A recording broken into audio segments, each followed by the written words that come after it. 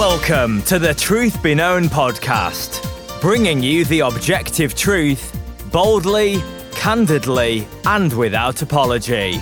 Welcome to this week's episode.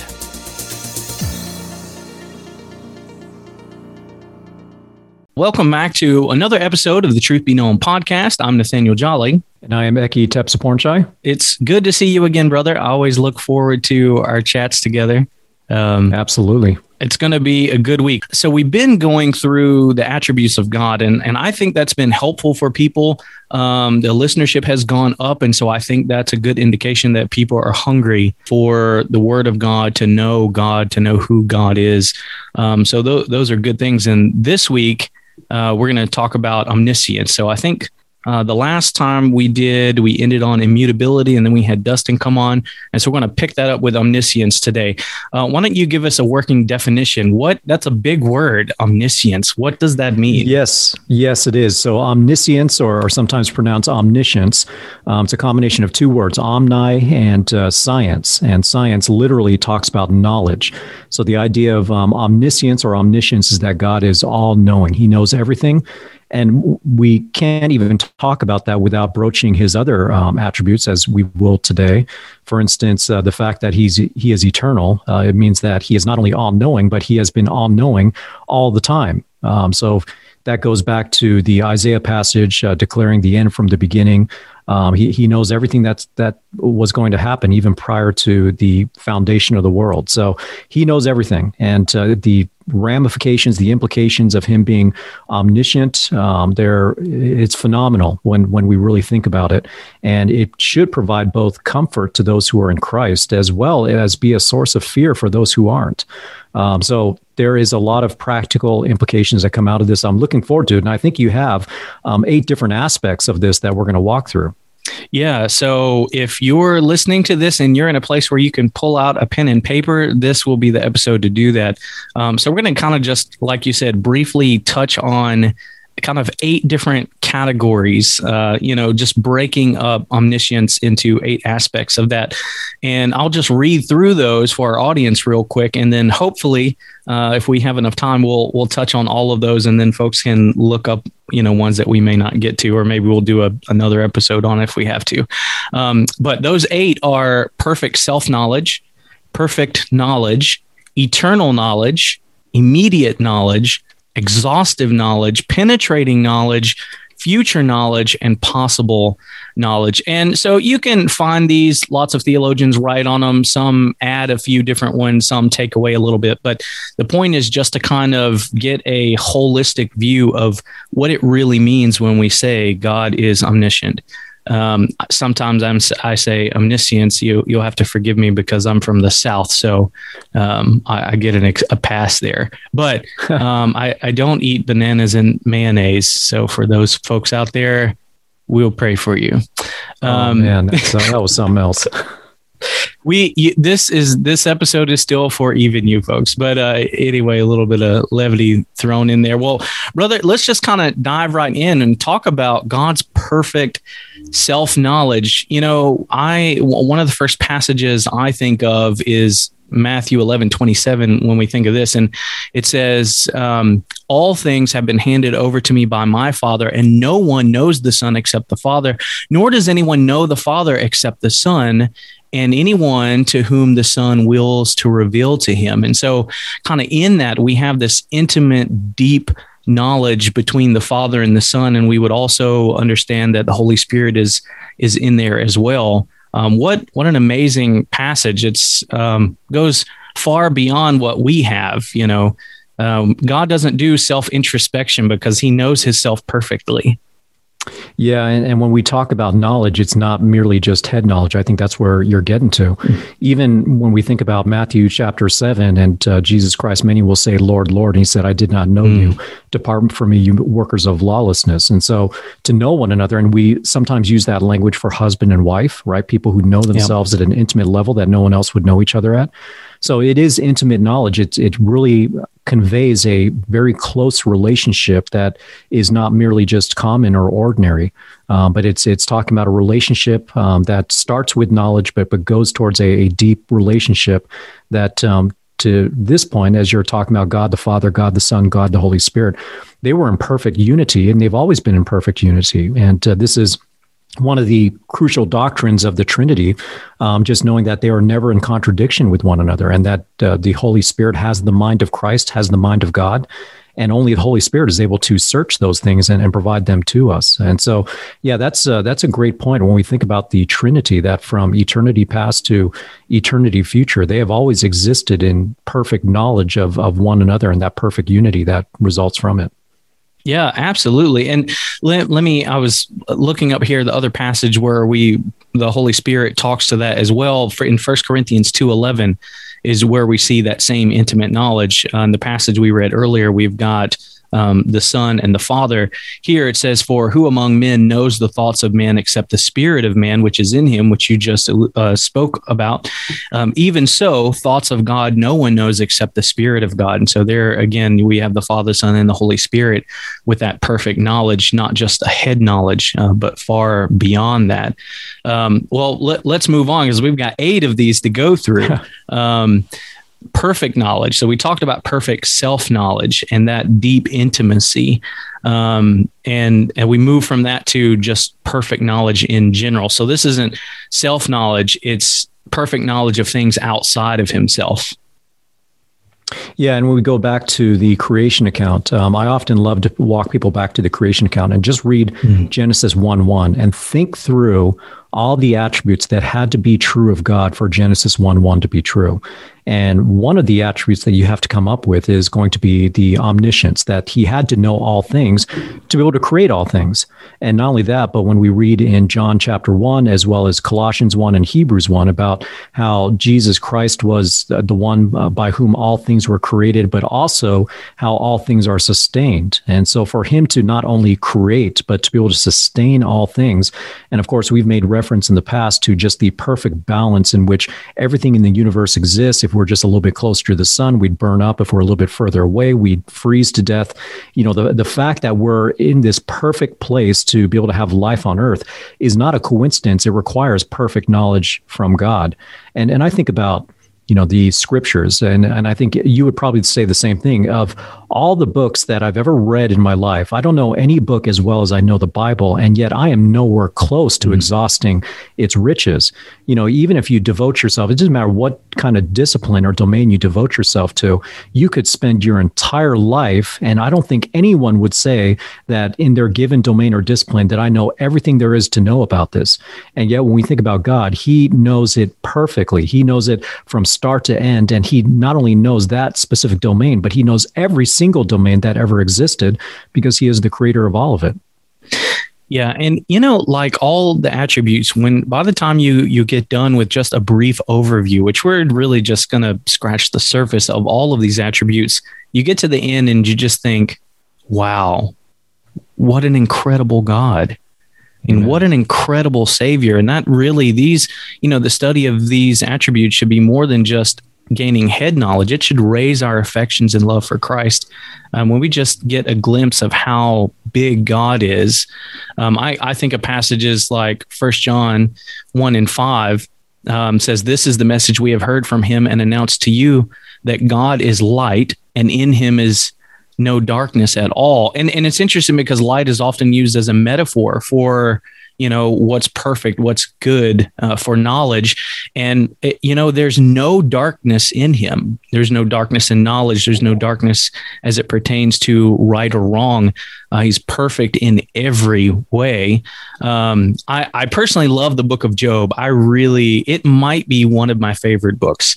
You see the sovereignty of God in a way we don't see in any other book necessarily, as he dialogues with Satan. You also see God, responding to Job and that interaction. And one of the comments that's made in Job 37:16 says, and this is God responding to Job, after Job's been kind of moaning and groaning a bit, right? And God's making the point that he is God. And Job is not. And he says, "Do you know about the layers of the thick clouds, the wonders of one perfect in knowledge?"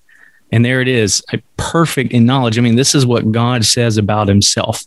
And we see that kind of all throughout. In fact, I mean, Job covers so many of the attributes actually, right? But he talks about all the minute details in creation. You know, he's the one that feeds the hawks, and he's the one that causes the goats to be birthed when they are, and all of this. I mean, incredible book. But the wonders of one perfect in knowledge, it says in 37:16 there. And again, Job, when God finally speaks to Job, as you're mentioning, he goes back to the fact that I'm the creator and you're not. I mean, how much of what we understand about God has to fundamentally start with the knowledge and understanding that God created all things? You know, it's just like when Paul in Romans chapter 9, he said, who are you to argue against the creator, right? And so the fact that he is a creator it means that he is the highest in authority. He is sovereign. He is all powerful because he's the one that brought all things into being, but he is all knowledgeable. He knows everything about everything he brought into being. And so this is an attribute when you think about it.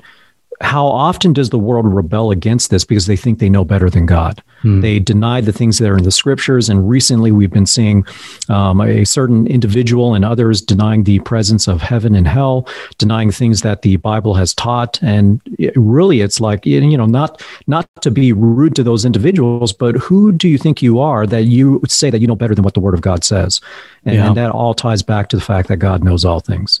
Yeah, well, I mean, you know, speaking of that, because this kind of thing is coming up more and more, I mean, this is a good indication of individuals who really have no understanding of who God is. I mean, these folks do not know the attributes of God.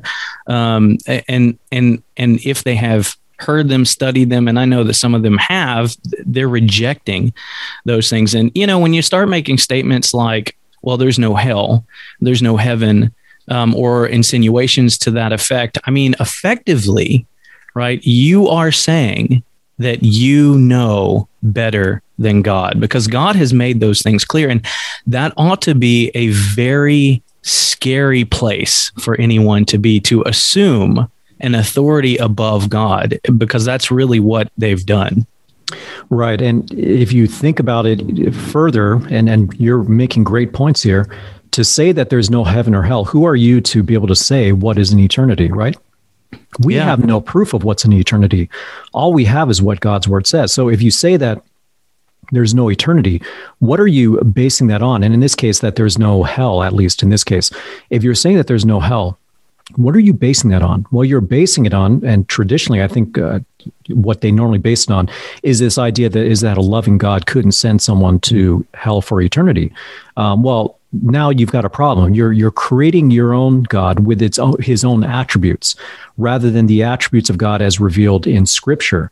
And so this is, again, and you talk about the importance of the attributes. I remember Steve Lawson, he was asked one time, what is the first thing you would have a new believer do? And his answer was, I would have them study the attributes of God.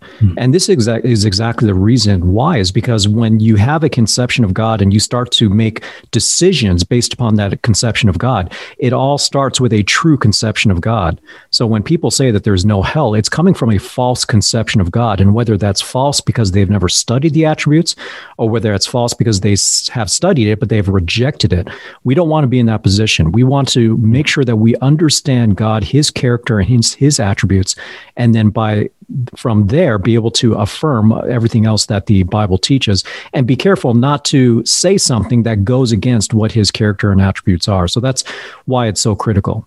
Yeah, absolutely, brother. I mean, this is the reason, one of the many reasons we study the attributes of God, right?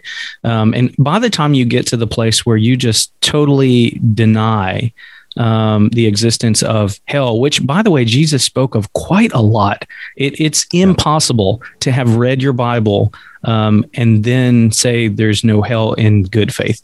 You just can't do that. At that stage, in my mind, I'm just going to say that person is apostate. We need to mark and avoid them. We need to stop giving them platforms, stop sharing their ideas. They're quite literally leading people in a direction that's extremely dangerous, because the next step, when you get that far, is just not being a Christian anymore. I mean, that's not a far jump from that place, right? And I think we've seen this in a lot of individuals. And so if you want to know who God is, stop relying on your feelings and start relying on your Bible, right? Amen. That's how we come to know God. From the beginning of Genesis to the end of Revelation, this is the very word of God. This is our authority. This is how we come to know the person and work of Christ. This is how we come to know who God is.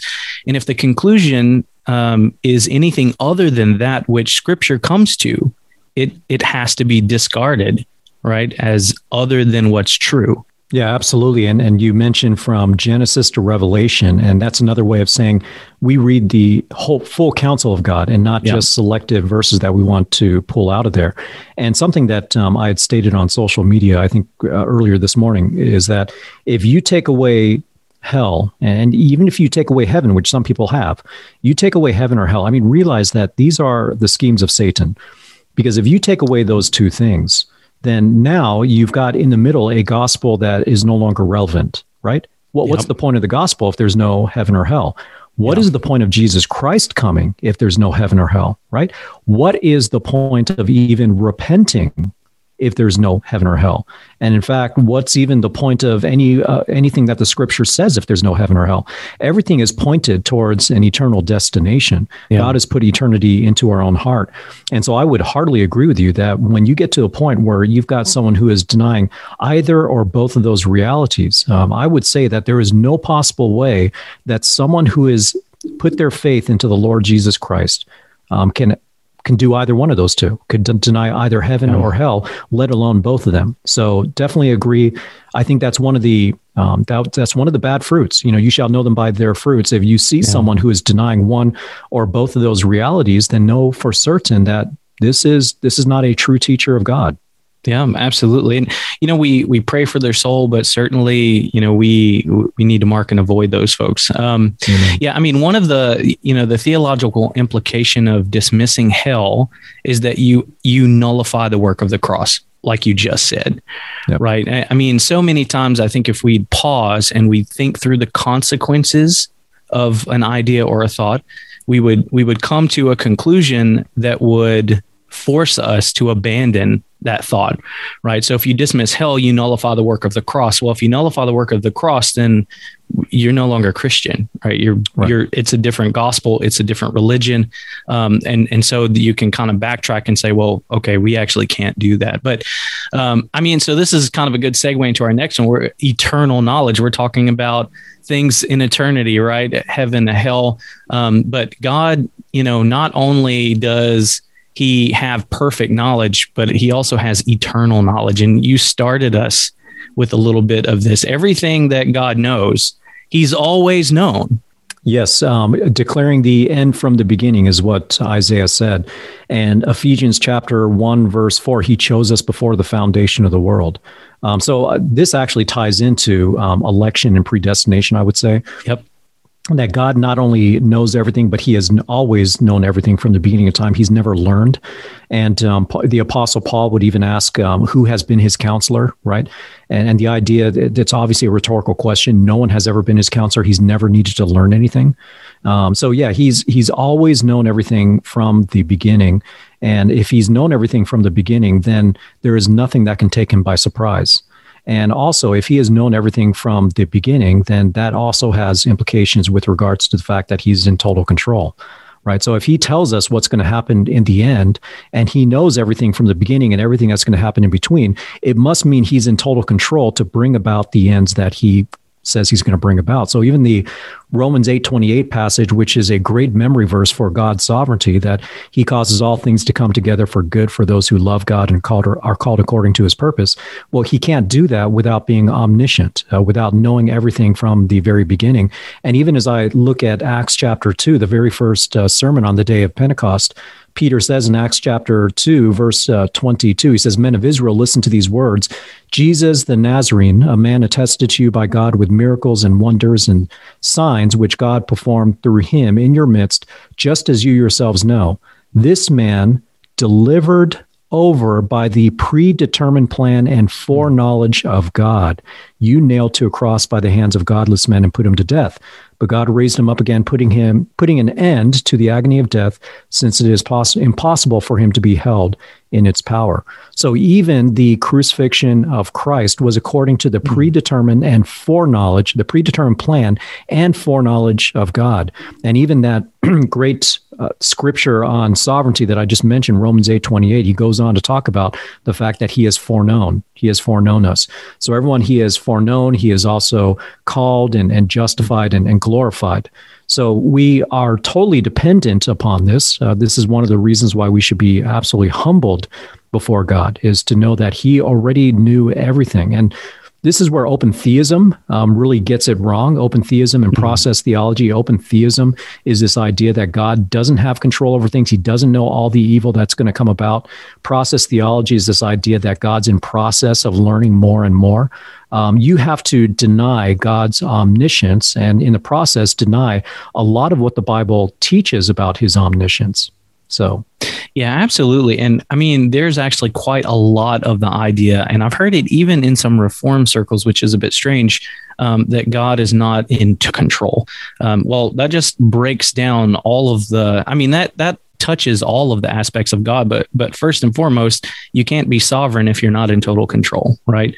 And to your point, you read that passage, and I'm preaching through the book of Jude right now, and if you heard that, I was flipping some pages. But again, God's eternal knowledge. I mean, listen to Jude 4.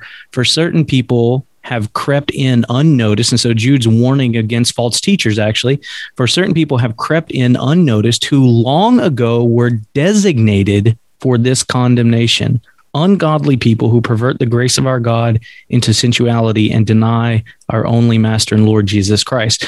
They were designated for that condemnation beforehand. And so, yeah, God has eternal knowledge. If you think about, you and I, we have succession of knowledge. So in first grade, you learn, and then in second grade, you learn a little bit more, and in third grade, and you kind of climb up through the ranks. Well, God's never had that, right? He's always had all knowledge at his disposal, which leads us up to the next one, which is immediate knowledge. So God has eternal knowledge, but then his knowledge is also immediate.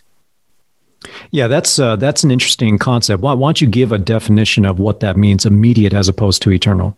Yeah, so immediate meaning that what God knows, all of his knowledge is known simultaneously. So we would think about the fact that God doesn't need to calculate or consider or ponder, right? It's all of his knowledge is instantaneous. Yeah, and being someone who has worked in the past in the computer industry, I can use a computer analogy here. We've got a lot stored on our hard drive, and now hard drives are getting to the size of 1 terabyte, 2 terabytes. You can get external hard drives now for 8 terabytes, which at some point was just completely unfathomable to me. You can store a lot of data, but that data is only as good as your ability to access it, or even your memory of the fact that you have it.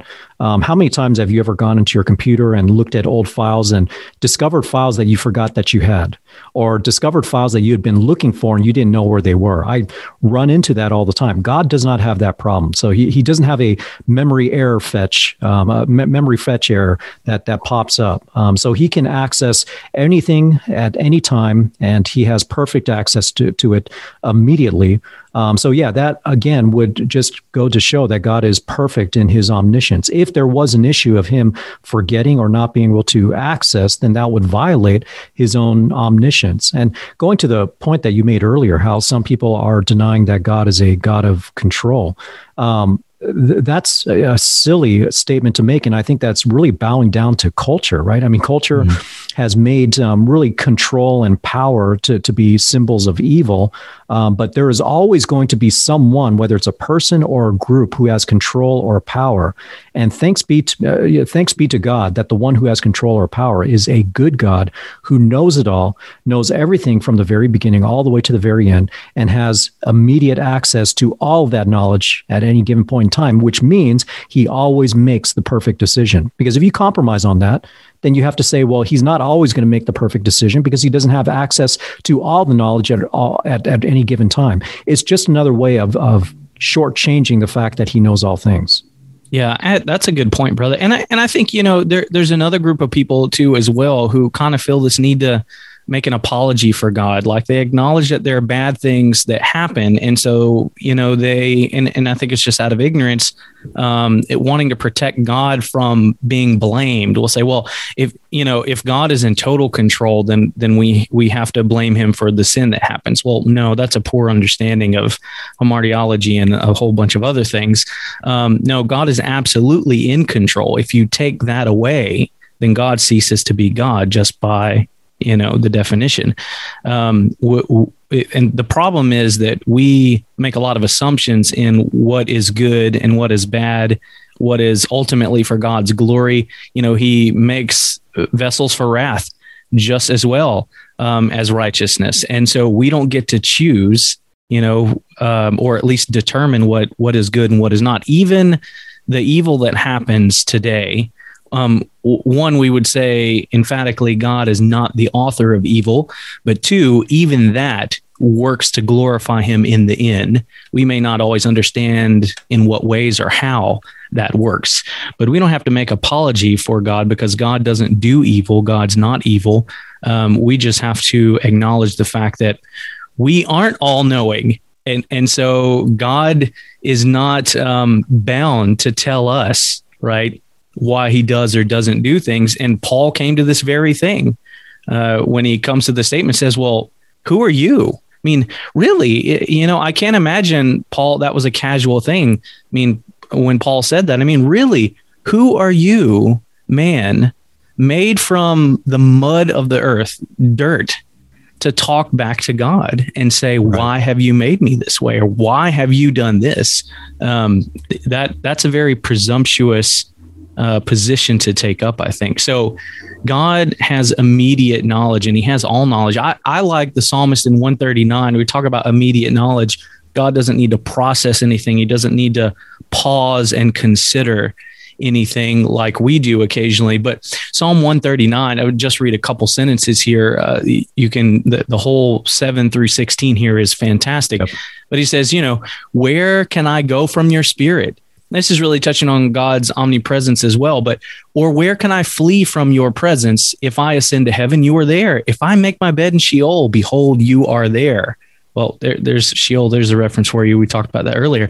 If I take wings of the dawn, if I dwell in the remotest parts of the sea, even there your hand will lead me and your right hand will lay hold of me. And so, the psalmist is acknowledging that God is everywhere at all times. God is inescapable. Did I say that right? Yeah, we can't escape from God's presence. And because of that, we also can't escape his perfect knowledge. It's all instantaneous to him. So everything that I'm doing is instantly known by God in the same way as everything you're doing simultaneously. And if we really wanted to blow people's minds, that was all known before the foundations of the earth was ever created, right? Amen. So, even this podcast, he already knows what we're going to say even before we said it, right? So he knows all things. And I love this psalm because this psalm both talks about his omniscience as well as his omnipresence. And if you think about it carefully enough, you really can't separate the two. They don't mean the exact same thing. But if you take away one, then the other one is rendered inoperative. They depend upon one another. And talking about the evil that happens in the world, this is where our faith really gets tested. When difficult times come, when tragedies occur, we are tempted to try to excuse God from it. As you said, we try to make apologies. And part of that, I think, is culturally induced as well, because culture loves to attack God about evil. And there's actually there's actually contradictory thinking even amongst those who attack God, because on one hand, they hate the idea that God knows everything and that he's in control. But when bad things happen, they'll ask, how could God allow this to happen? And in that question, they're already presuming that God is actually in control. Well, if God actually allowed that to happen, that means he's in control. But I think of Lamentations chapter 3, verses 37 to 38. Jeremiah writes, who is there who speaks and it comes to pass unless the Lord has commanded it?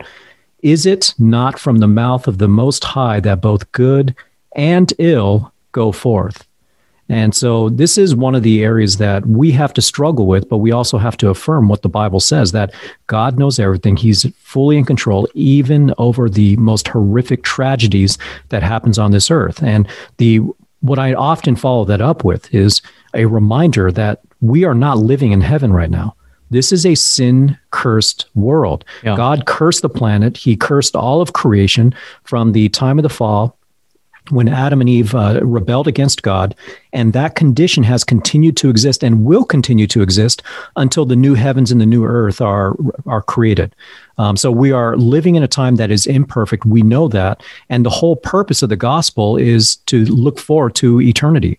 You know, those of us who are in Christ, we know 1 Peter 1:13 says, set your hope completely upon the grace to be brought to you at the revelation of Christ. Some people call that escapism, but no, that's actually having the right kind of attitude and mindset. You can't be of any real earthly good unless you're totally and rightly heavenly minded. And so the idea of escapism is faulty because when we understand God and his eternal purposes, we recognize how dependent we are upon his goodness, the fact that he knows all things, the fact that he is in total control. And you had mentioned, even in this psalm, we can't go anywhere outside of him. We can't escape him. And for the unbeliever, certainly they will try. For the believer, that gives us comfort, right? I mean, that's Psalm 23. Psalm 23, when David writes, even when I walk through the valleys of the shadow of death, what? You are there with me. You know, I fear no evil because you are there. Your rod and staff, they comfort me.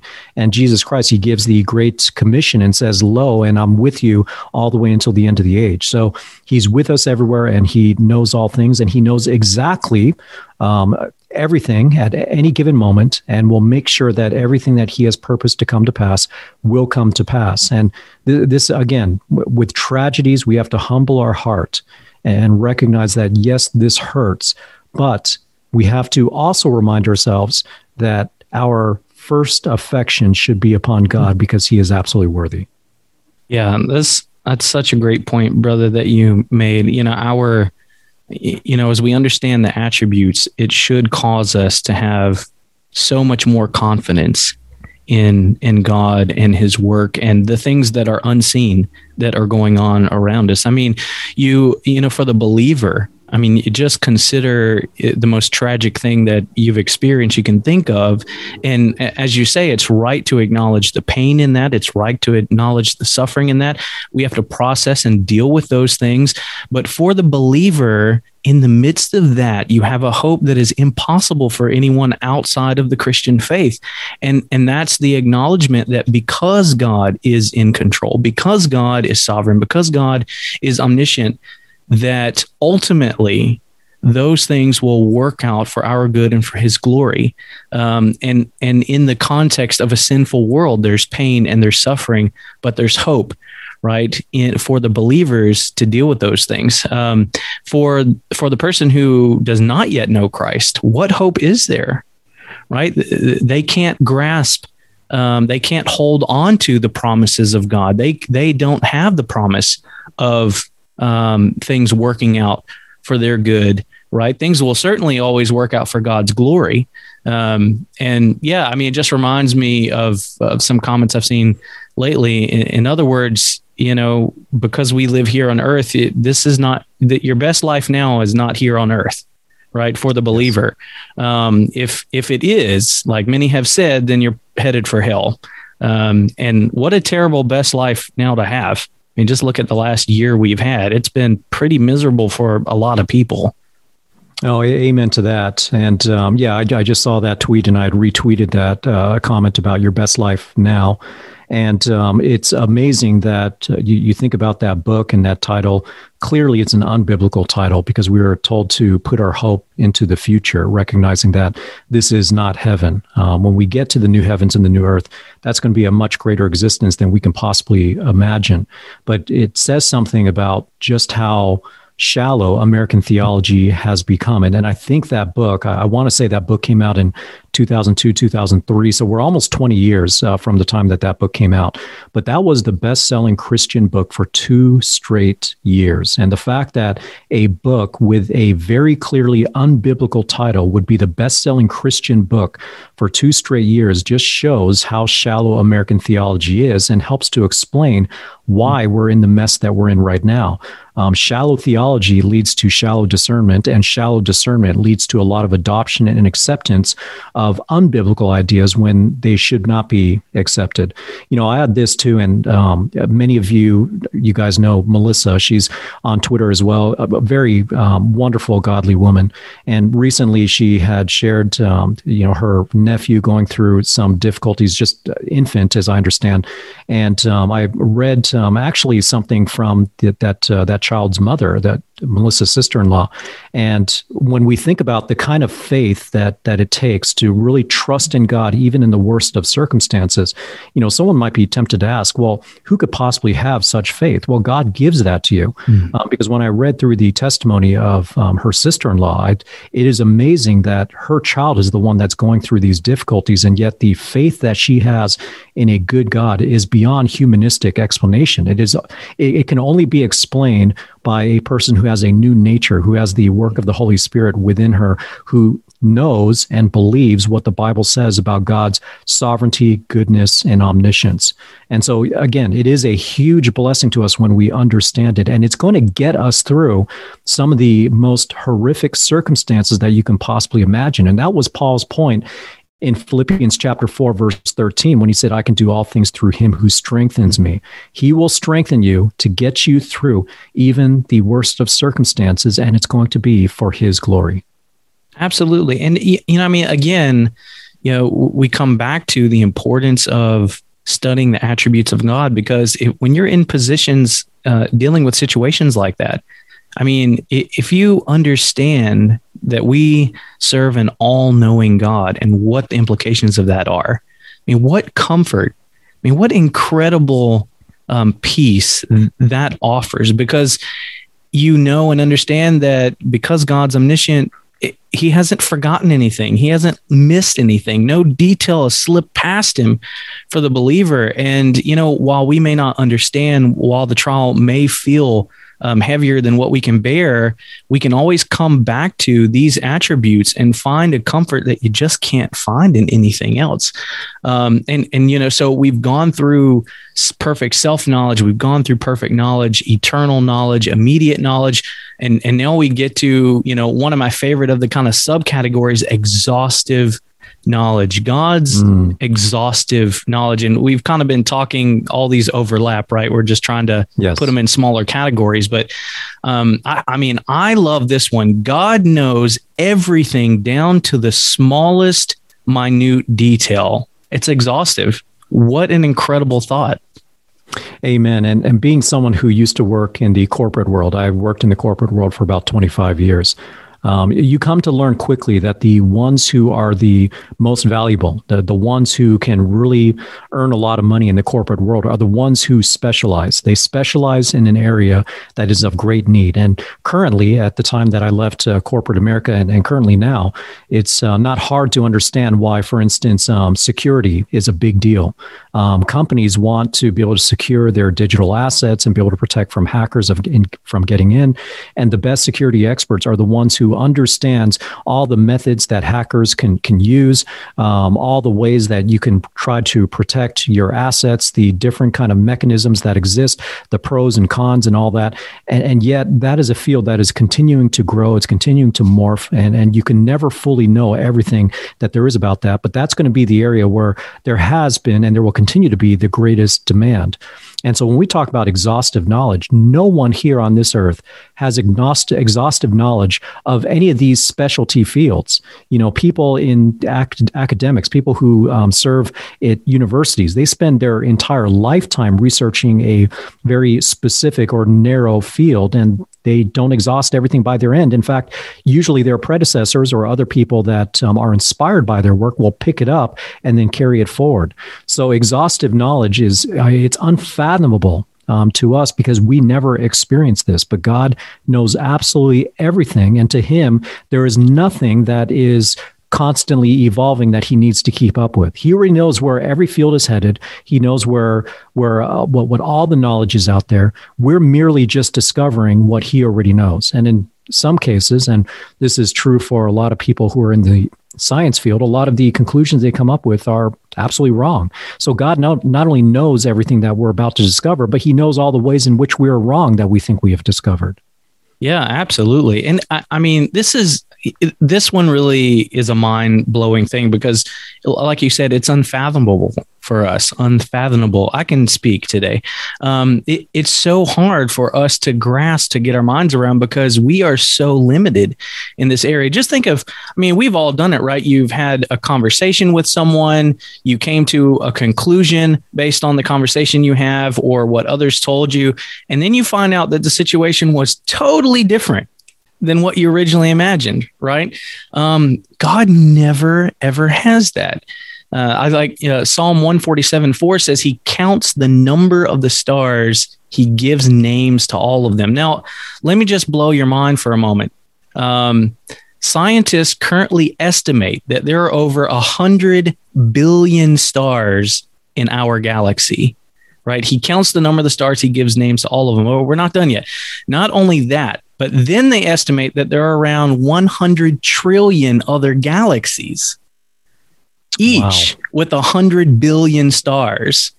I mean, these numbers I already can't get my mind around. So there's an estimated 1 quadrillion stars in the universe. That's just a theory, a guess. And how many ever there are, not only does God know the exact number, but he calls them all by name.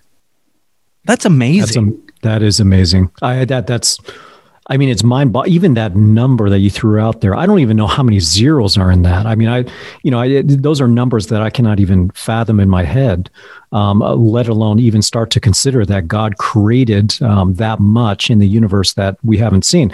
And a lot of times, you know what, you bring that up, and I have to bring this up because this question comes up often. So, do you think there's life in other galaxies, other universes, other planets? And you know what, I can't say for sure if there is or isn't, but I will tell you this: only man was created in the image of God. Yeah, I know that because that's what the scriptures say, and that's really all that matters to me. But I think of how Paul ended Romans chapter 11. He says, "Oh, the depths of the riches, both of the wisdom and knowledge of God. How unsearchable are his judgments." Now he's just talking about the judgments of God, the fact that they cannot be searched out, but also how unfathomable are his ways.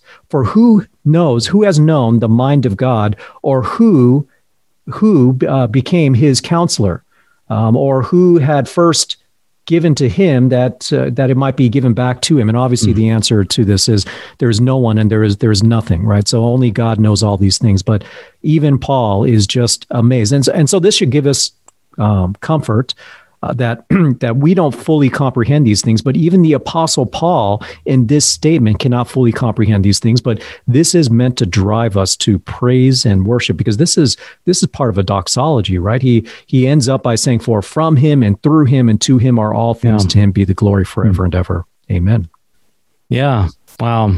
I mean, it's such good stuff to ponder on. And, you can go to Matthew 10:30. We just talked about the stars and, how no one counsels God. And he says the very hairs of your head are all numbered.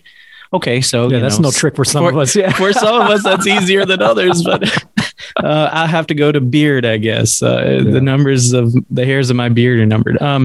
But I mean, really, when you stop and just kind of take statements like that in, go outside tonight and look at the stars and just consider the fact that God created them all. He's numbered them all, and he's named them all. And there are infinitely more stars than even we can count beyond what you can see outside your home tonight. And that is just gives us some idea of the knowledge, the exhaustive knowledge of God. Again, the book of Job is so good. You talk about this, right? He talks about the depths of the sea and how if you go to the beach this summer, the waves stop where they do because God makes them. That's an incredible thought.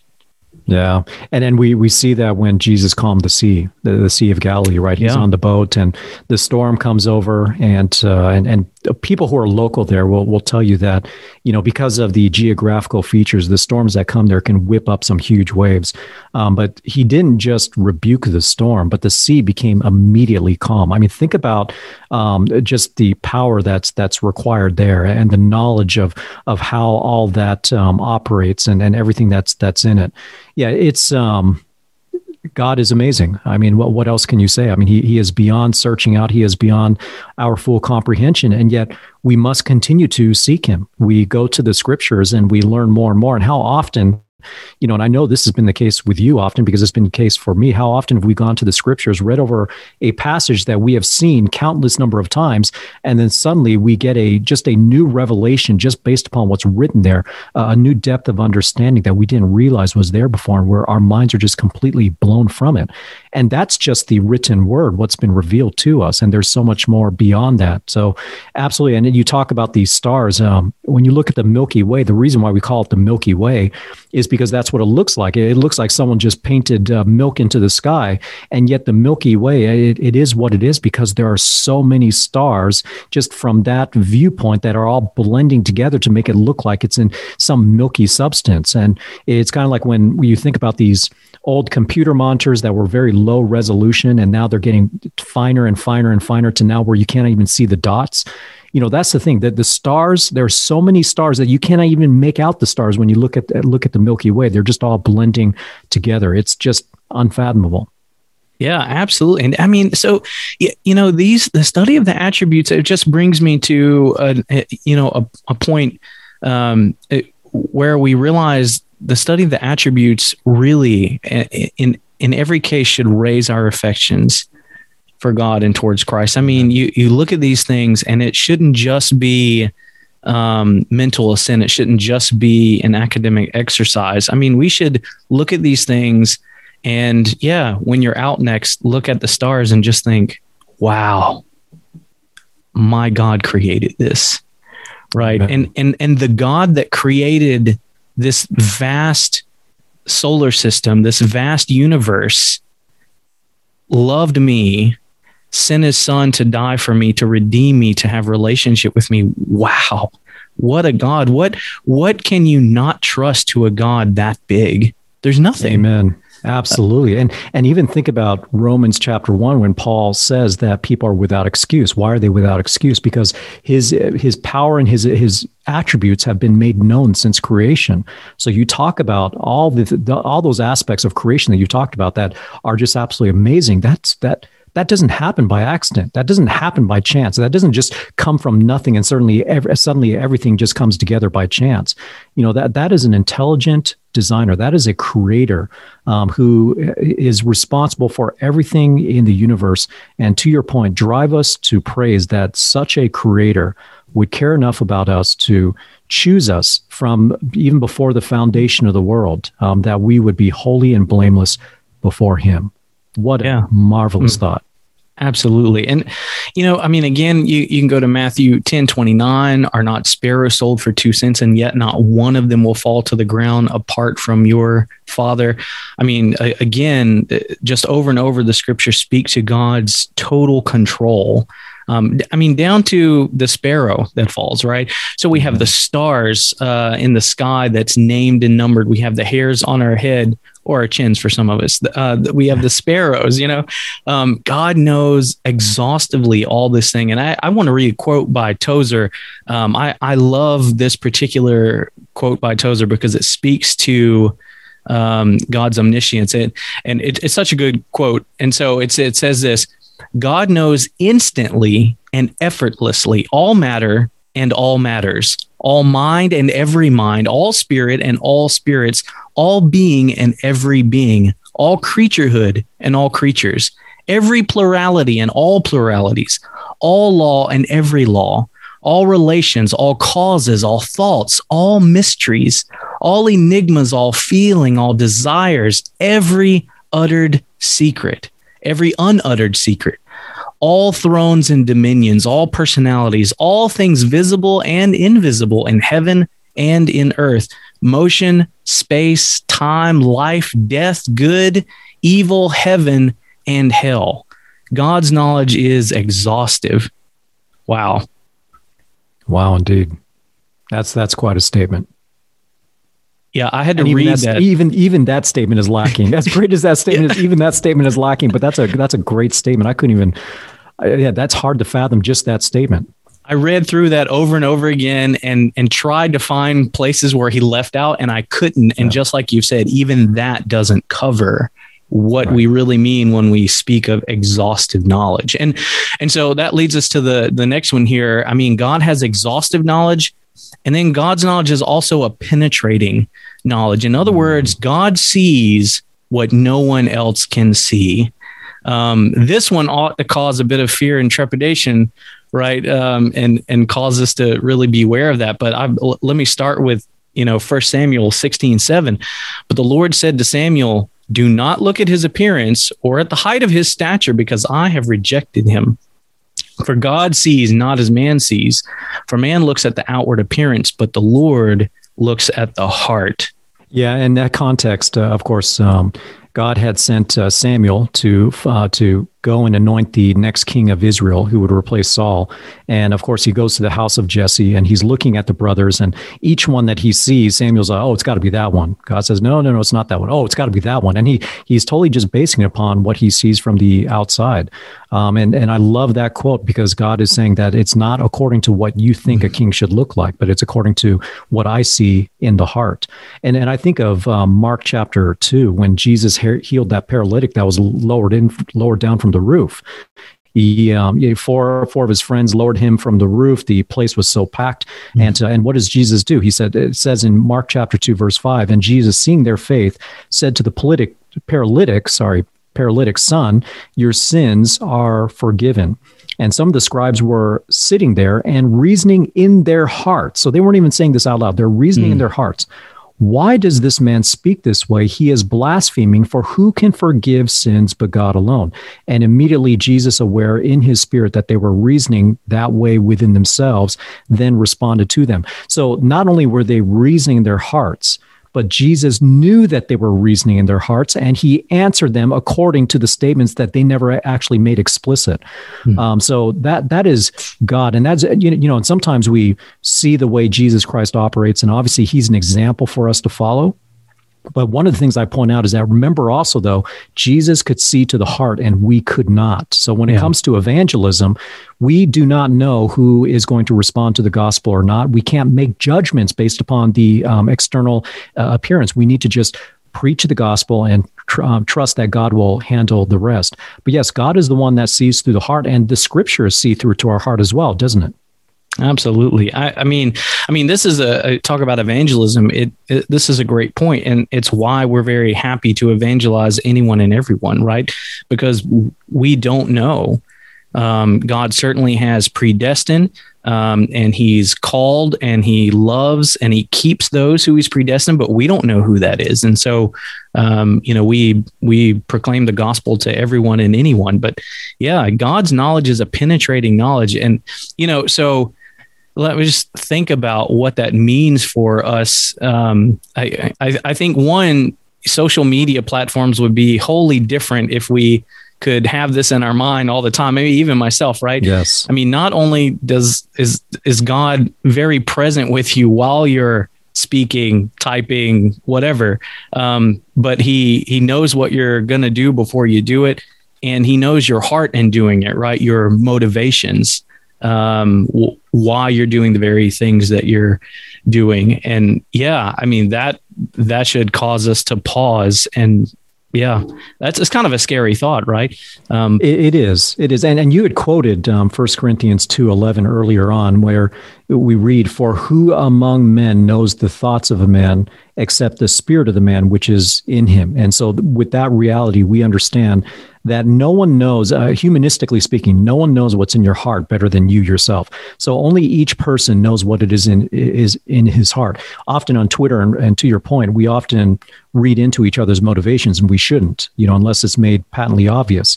But that's often what happens with our detractors, that they read into our statements and say, "Well, you're only only saying this because of this. And it's amazing when they say that. It's like, well, how do you know that? You can't even see to my heart. You don't know what's going on in my heart. I know what's going on in my heart.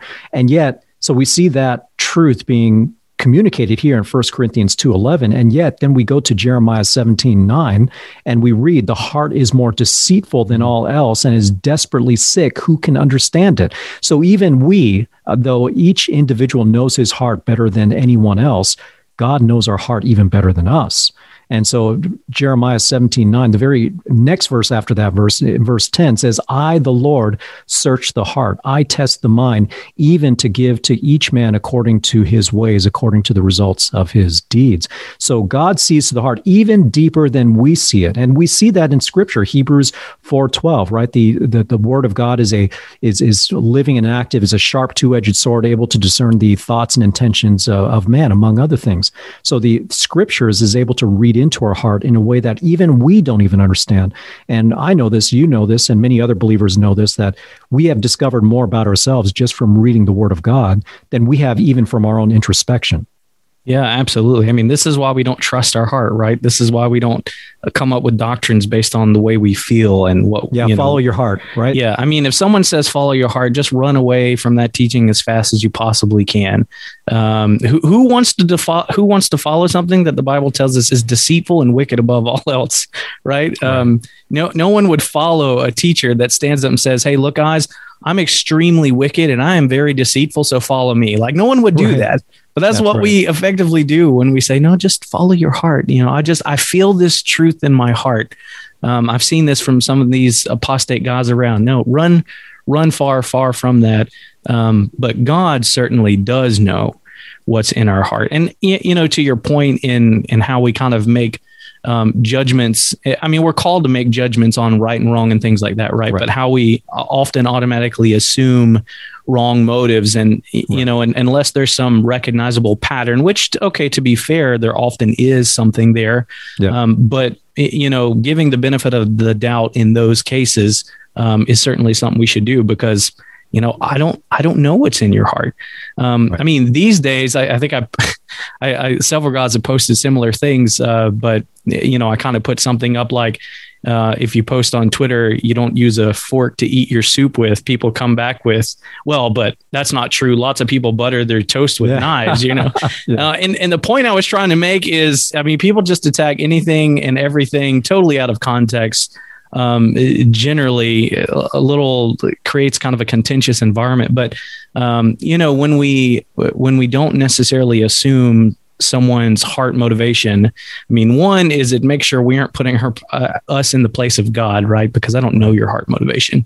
And if I look at something that you tweet and I know your history, I've seen your tweets, I've heard some of your sermons. If you tweet something that in my mind I perceive sounding strange or off, my first response shouldn't be, "Oh man, he's going off track." Right. It should be, "I wonder what he's really meaning." And if I have a relationship, I could just text you and be like, "Hey, what was that? I don't understand." Yeah. But to the point, we got off the rabbit trail. We tend to give the benefit of the doubt to those whom we have relationships with, and you having known me and heard me and seen me tweet and doing these podcasts together, you're more likely to understand why I say something than someone else is, right? That maybe just has barely just gotten to know me because you have a history there. There's a pattern, but even if there's something that's not understandable to you, you're gonna give me the benefit of the doubt and say, "Hey, let's talk about this." Now, I do want to address one counter argument to all this because we talk about how the heart is deceitfully sick. That's Jeremiah 17:9. For those of us who have been believers, we've been given a new heart. We know that from Ezekiel chapter 36, verses 26 and 27. And so someone could argue, well, because I have a new heart, now you can trust me or you can trust what I feel. Well, no, we still have to measure everything according to Scripture. And there is still a flesh of the spirit and the flesh, according to Galatians chapter 5, verse 16, right? And that war is meant for you to not do what it is that you actually want to do. So we recognize recognize that even though we have a new heart, that new heart does not operate independently of the Word of God or the work of the Holy Spirit. We can still grieve the Spirit. We can still quench the Spirit, and we can end up disobeying God. So everything still has to come back to Scripture. And I think of Psalm 139, that same psalm that we read from earlier, but the opening verse from that is, "O Lord, you have searched me and known me. You know when I sit down and when I rise up. You understand my thoughts from afar. You scrutinize my path and my lying down and are intimately acquainted with all of my ways." And so we always, even as believers, want to be able to go humbly to God and call upon God to continue searching us and to help reveal to us any ways in which we are failing to glorify Him. Yeah, absolutely, brother. That's a great point. I mean, we have a new heart, but it's not perfect yet, right? We're getting there, but it's not yet. Absolutely. And, so, I mean, we've gone through a whole lot of these notches. We have two more. We'll try to, we'll be a little longer today, but that's okay. Future knowledge. Now, this is an interesting one, because technically you could say God doesn't have future knowledge, which some theologians would say. And they would say that because, well, God is outside of time, right? The past, present, future for God is all instantaneous, however that works, right? It's beyond us.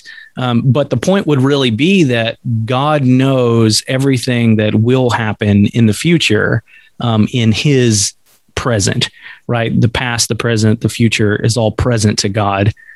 Interesting thought there. Yeah, that is interesting. God is the creator of time, so we understand that. And so future knowledge for us, at the very least, we can say from here all the way to the time that the new heavens and the new earth arrive, He has perfect knowledge of everything that's going to happen. And that's always been the case from the very beginning all the way until the very end. But even when you read through the book of Revelation, you read about the trees bearing fruit in their season, which maybe that's the language of accommodation, but that's impossible for me to be able to comprehend without some sort of aspect of time going on there. So sometimes that argument about God existing outside of time misses the point. The idea is that everything that has not happened, even from our vantage point, God already knows it. And that is certainly the case with the crucifixion of Christ, His death on the cross, and the atonement that He ended up paying on our behalf, and really everything that's going to happen from here to the end. And that's the only way that He can assure His outcome. So when we read that God causes all things to come together for good, He can't give us that assurance without having perfect knowledge of everything that is to happen. Yeah, absolutely. And I think we would talk about God's future knowledge as it pertains to us, right? Because that's where it matters.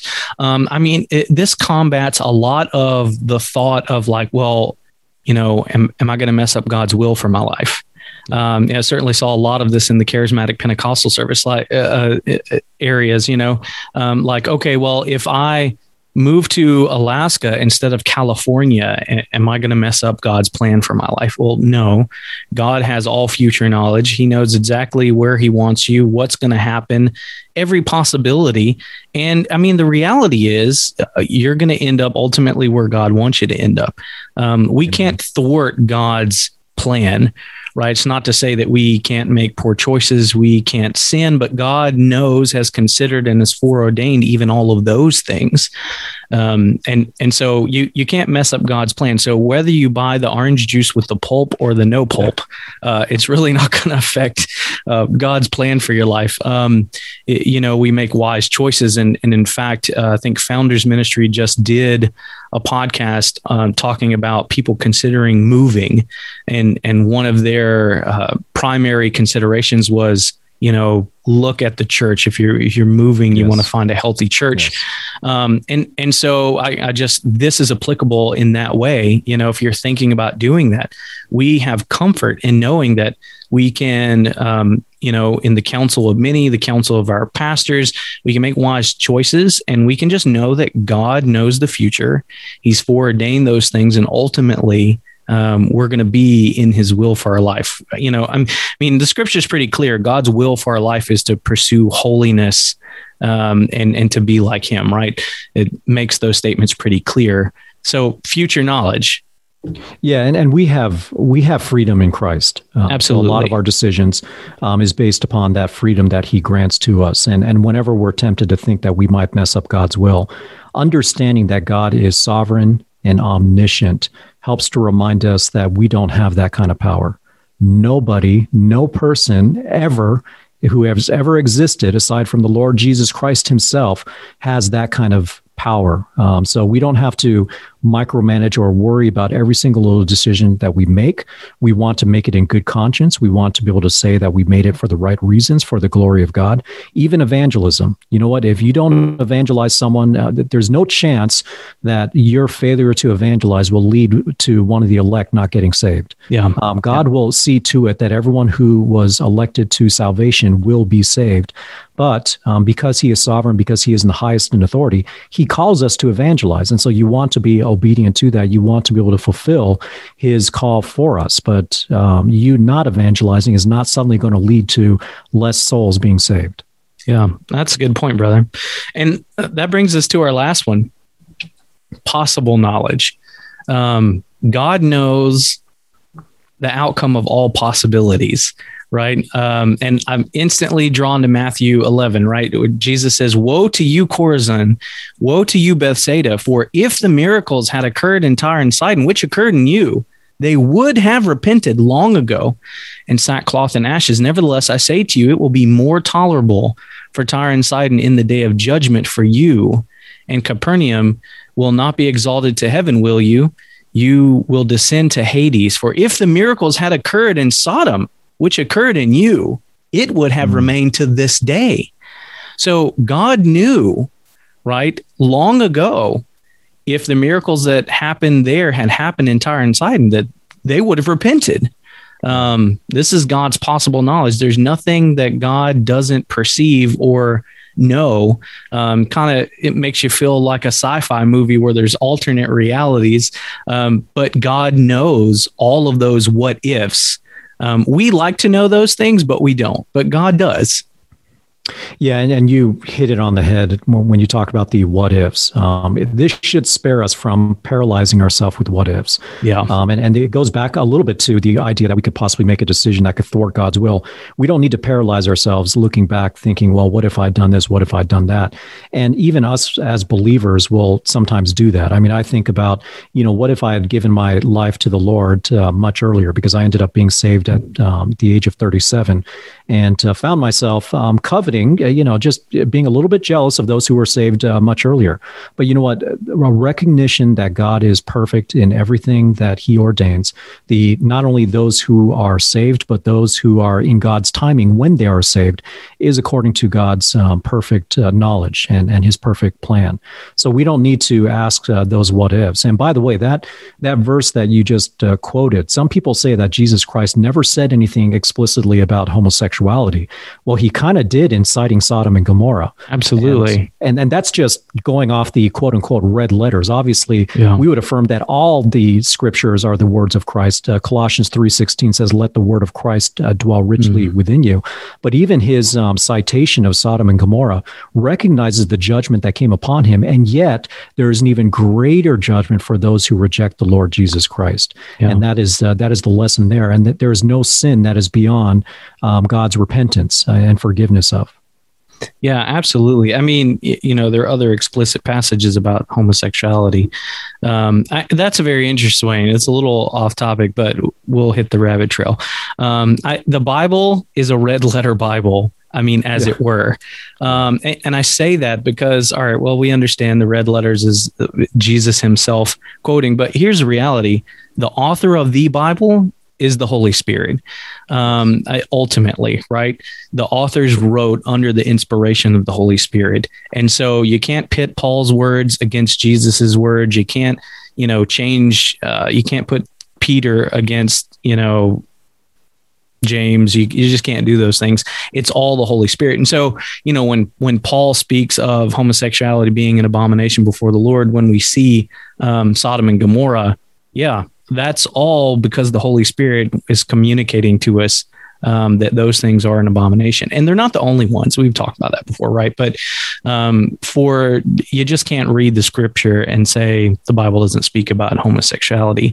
And, this is one of those things where we submit to the omniscience of God, right? Yes. In God's all-knowing wisdom, he has determined what is right and wrong.